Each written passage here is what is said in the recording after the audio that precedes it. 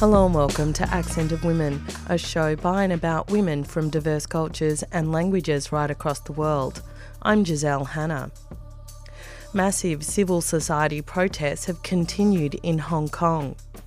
Commencing on the 9th of June 2019, we've seen millions of people march, originally against the introduction of the extradition bill, but now the movement has raised a number of demands, including full suffrage for the people of Hong Kong.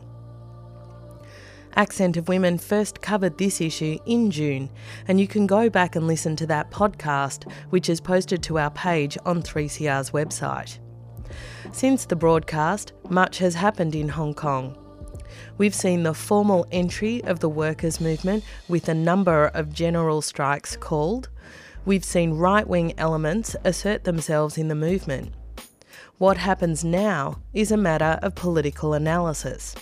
And to have that conversation with me, I welcome back Carol Ng, the elected Women's Officer of the Hong Kong Confederation of Trade Unions. My name is Carol Ng. I'm the chairperson of Hong Kong Confederations of Trade Unions, representing over 95 different sectors and nearly 200,000 union members in Hong Kong. We are independent trade unions movement in Hong Kong.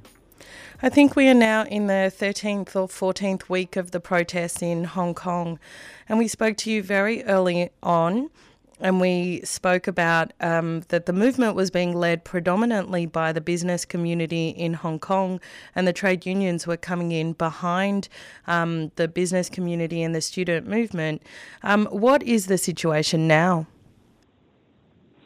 Since the last time we able to let everyone know what's happened, gradually the movement became a really leaderless situation. That means most of the occasions of different assembly, rally, protests, mainly organized by the public, or we call netizens. And we're managing to have one of the biggest strike in Hong Kong taken on 5th of August. And it was 7 different assembly points on the same day, and bringing about 350,000 workers and supporters together to support a one-day strike. And this one-day strike having biggest impact on the aviation sector. So it draws the attention to the airlines and we believe the Communist Party. And then wait until a few days later after the strike, which is the 9th of August, the civil aviation authorities in mainland China, they have precisely issued a safety risk warning to Cathay Pacific Airways. So we saw the airlines strike. We thought it was extraordinary, and I understand that the airports are still closed down. Is that correct? On about 2 days, which is the netizens, they precisely arranged a day for meeting all the passengers on arrival. So it just bring the airports about arrival area was full of these protesters. And in order to respond to this unusual meet you at the airport movement, the airport authorities actually closed down the evening flights on particular that 2 nights. However, when we find out the reality is so-called close down the airport on departure level, which is not the real situations in the restricted area. The flights actually remains able to fly, and as long as any passengers they able to run through those protesters as a barriers, they can access to the restricted area. Their flights still goes on. So it is a gesture from the airport authorities to create the picture to mix like now the protesters they obstructing the airport heavily, therefore making economic damages to airlines and the airport operations. So we find out actually it is not the real case because the protest to stop the passengers flying. Let's just look at the entry of the organised workers movement and the kinds of discussions that led up to the general strike. The first question I've got about this is, has the organised workers movement entered the protest with a set of independent demands? And if so, what are those demands? Basically, that the workers join and support what was the protesters they were asking for, because we believe we are also part of the civil society. So the five demands, they are remain all the time. The very first one was since the outbreak of the movement, and we believe saying that the extradition bills matter. The Hong Kong government must completely withdraw the bill. But the government at that point only suspend the bill in the legal process. So it just making a lot of the people worrying whether the resume of the Legislative Council later this month, then or the bill will be reinforced to carry on the discussions and let it pass. But then it proves that the demands of this one, the later stage of the government, they responded to so-called, they promised to completely withdraw it. The second demand, I remember saying that, which is one of the biggest talking points, is on different occasions of these movements, there are many, many street clashes, and these clashes happened in many, many different form or shape, but mainly protesters having a very radical reactions. How about the police try to disperse a crowd? But later it subsequently developed and it's a street fighting and also clashes on the street and heavy kind of violence exercised by the police force. So the brutality of the police, which has became a very important point, and there were so many different reports came out to saying that the police actually bring the protesters after any arrest into police station. They exercising a kind of torture or a very unnecessary amount of violence to seems like retaliate what these protesters done on the street against the police. So many cases reported they've been heavily injured or beat up in the police stations after the arrest. And also their civil rights, including the rights to request to see the lawyers or medical attentions, was declined. So we constantly asking for an independent commissions of inquiry need to be set up to completely investigate the entire situations, start from the extradition bill until the clashes on the street, and also whether on several occasions, why does the gangs in certain particular local resident area, they seems like act cooperating with the police, whether the police deliberately turn up about 2 hours later when some clashes between the gangs and the protesters occur. So I think one of the very important points that we put on heavy focus, the government, they must respond to this demand. Otherwise, the city and the protesters, they wouldn't be just calm down because the arrest or the over-exercise of violence from the police. And also other demands like universal suffrage. We believe at the moment the entire government was not a real democratic government. And the chief executive, Carrie Lam, she was appointed and instructed by the Communist Party on most what she can do on daily basis. So we believe unless we have a really democratic system on how to elect our own chief executive and so as the legislative council member, otherwise we won't have a real say from the public or who can actually speak on behalf of the people in Hong Kong. So there are accumulated these demands since the day one of the movement, but the government still chosen to ignore most of the demand except the withdrawal of the bill. So then, of course, you can imagine our young protesters, they insist and insist furthermore, and also they escalating until 2nd and 3rd of September, subsequently as a student strike. The university students, they are leading a university student strike for about 14 days. And the high school students also get involved to build up a human chain and every day before the beginning of the classes, holding hands to hands from school to schools in different local area. So I think the situation developed as not only the workers, the adults, continuing the fight, the movement, and it also became our younger generations fully get involved. Even the new school term already started. And on community radio stations right across Australia, you're listening to Accent of Women. I'm speaking with Carol Ng from the Hong Kong Confederation of Trade Unions. We're discussing the current situation in relation to the protests in Hong Kong. We have been noticing, similarly to what happened or what is happening in France in relation to the Yellow Shirts movement, that there is a very interesting combination of left-wing and right-wing elements on the ground in Hong Kong. Particularly, as you said, this has evolved and developed into a leaderless movement.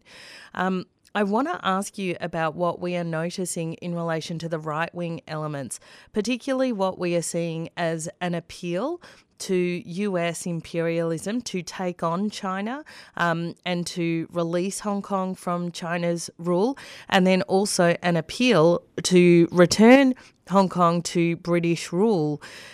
What do you say about some of those elements that are now penetrating this, what seems like a very grassroots and revolutionary potential on the ground in Hong Kong? I think as the situation develops, it's drawing the attentions whether the completely leaderless movement in so-called in different form or shape, how long could it last? So therefore, I think certain right-wing people, they can see, although they never be 100% that kind of support, they can see at a certain extent where is the control on certain kind of the people which could be affecting the entire situation. They have a sense, or they have a small amount of the belief is, could we try to get something internationally, like the third party, for example, foreign governments. So subsequently, a group of the activists, including what a lot of people know of Joshua Wong, and leading a group of representatives to travel to U.S. and also telling, in the UN Human Rights Committee, and they are telling the international world it's something need to be in control, or to giving pressure on some kind of people in Hong Kong. And I think this is one of the areas we perhaps never put any notice at the beginning of the movement. And of course, everyone noticed this is a trade war in between mainland China and United States at the moment. How to make this leverage and put Hong Kong issues inside, which is one of the new developed situations, to manipulate them, to try to give some kind of help of our movement. It is interesting that at the beginning of the movement, no one ever think about whether U.S. Congress, they will put so much attention to the movement. But now it seems like they are very up to date. They got enough amount of the information to consider to bring the Human Rights Act into action. You mentioned the international situation, and we also have noticed the number of unions and union federations abroad that have extended solidarity to the workers of Hong Kong as they've entered and participated and are taking up significant space in this movement. Can you tell us a little bit about where that international support is coming from and what impact it has had for unions internationally to connect with workers in Hong Kong?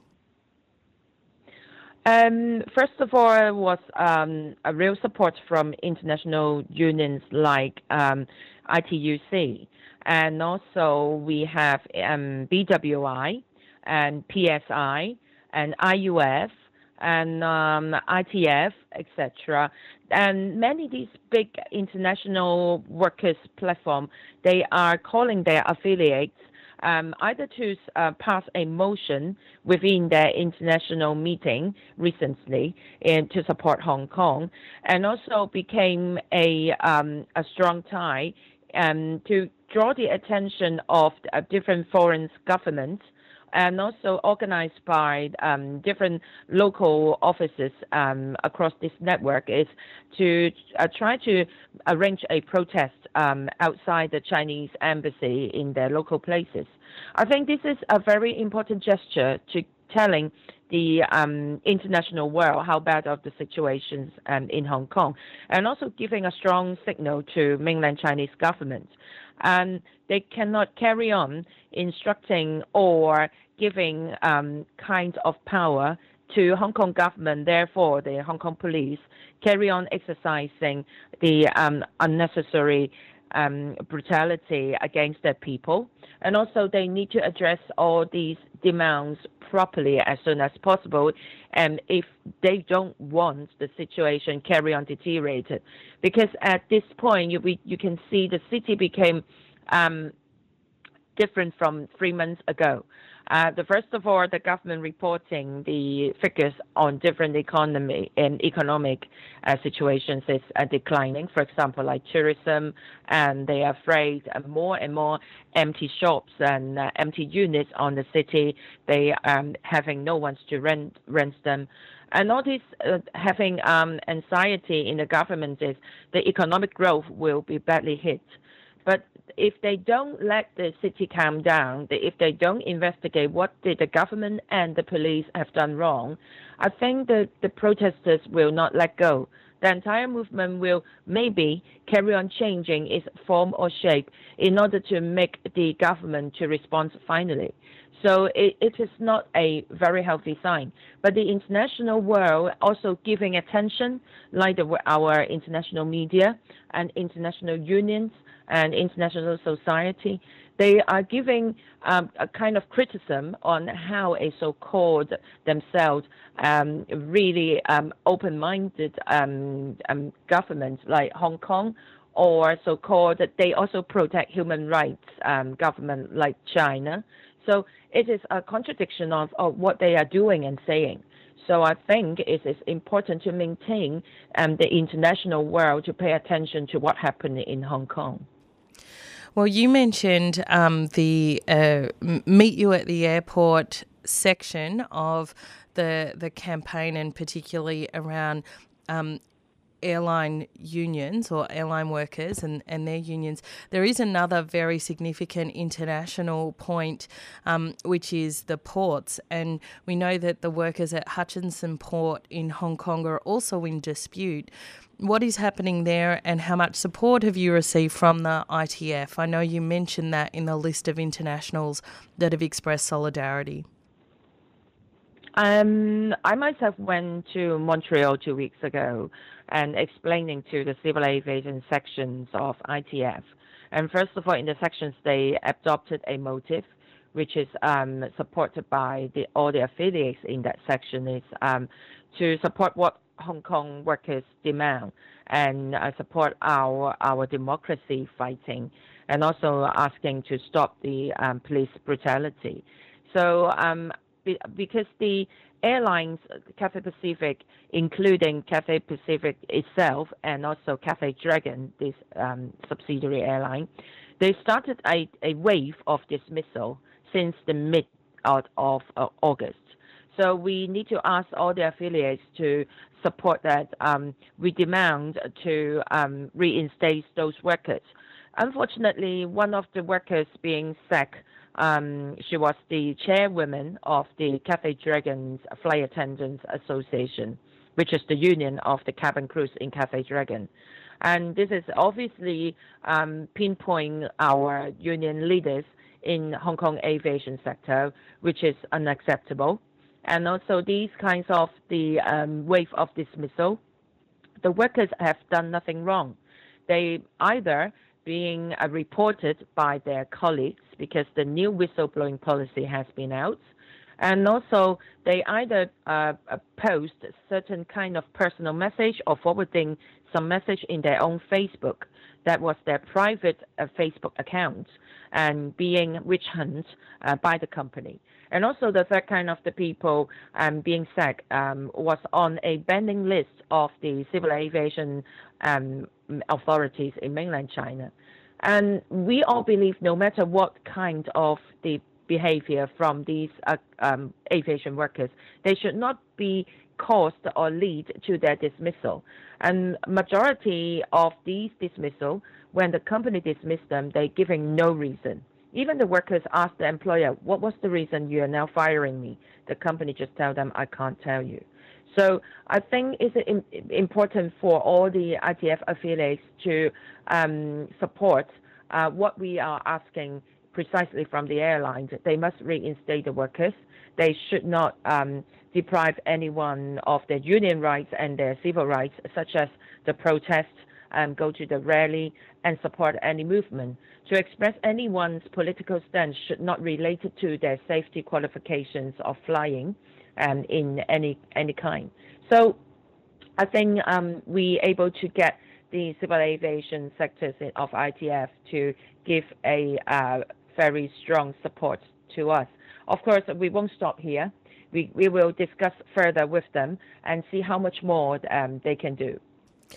It is truly remarkable times, extraordinary historic times that we're living through at the moment. How do you see the forward movement of this actions in Hong Kong?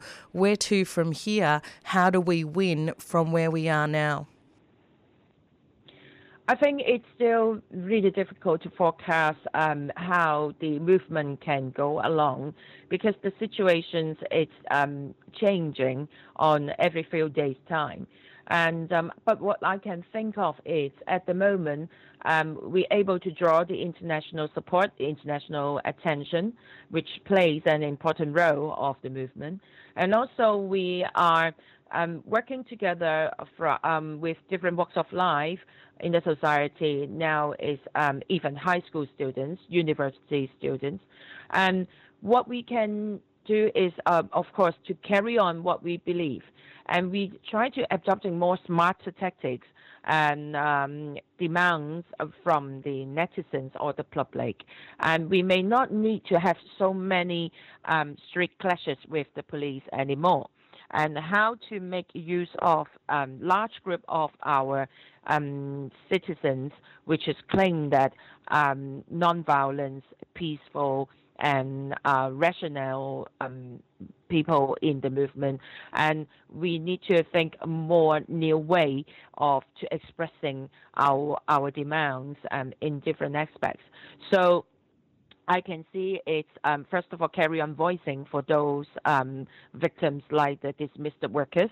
Up to today, we lost 34 people across different airlines and aviation-related workers. We must carry on voice to stop this white terror, not let the terrorists to conquer our lives, and to make it obvious that any other employers do not copy them. Otherwise, will be more boycotts of your business coming up, and so on and so on. So we can only do it on nearly on day-to-day basis and see how the situation changing. Carol, thank you so much for your time on the program today. Was there anything you wanted to add? Once again, thank you so much to let us to explain to everyone beyond Hong Kong, and let's keep fighting. That was Carol Ng from the Hong Kong Confederation of Trade Unions. We were discussing the current situation in relation to the protests in Hong Kong. And that's all we've got time for on today's program of Accent of Women. Accent of Women is produced in the Melbourne studios of Community Radio 3CR with the financial assistance of the Community Broadcasting Foundation. The show is distributed nationally via the Community Radio Network, with special thanks to the Community Broadcasting Association of Australia. If you want to get in touch with the producers of the show, you can write to us at accentofwomen@gmail.com. You can also follow us on Twitter or like our page on Facebook. If you want to hear this show again or any of our previous programs, you can download the podcast from 3CR's website. That's 3cr.org.au. Go to the Accent of Women page and follow the links to this week's show. Thanks for tuning in. I'm Giselle Hanna, and I look forward to your company again next week.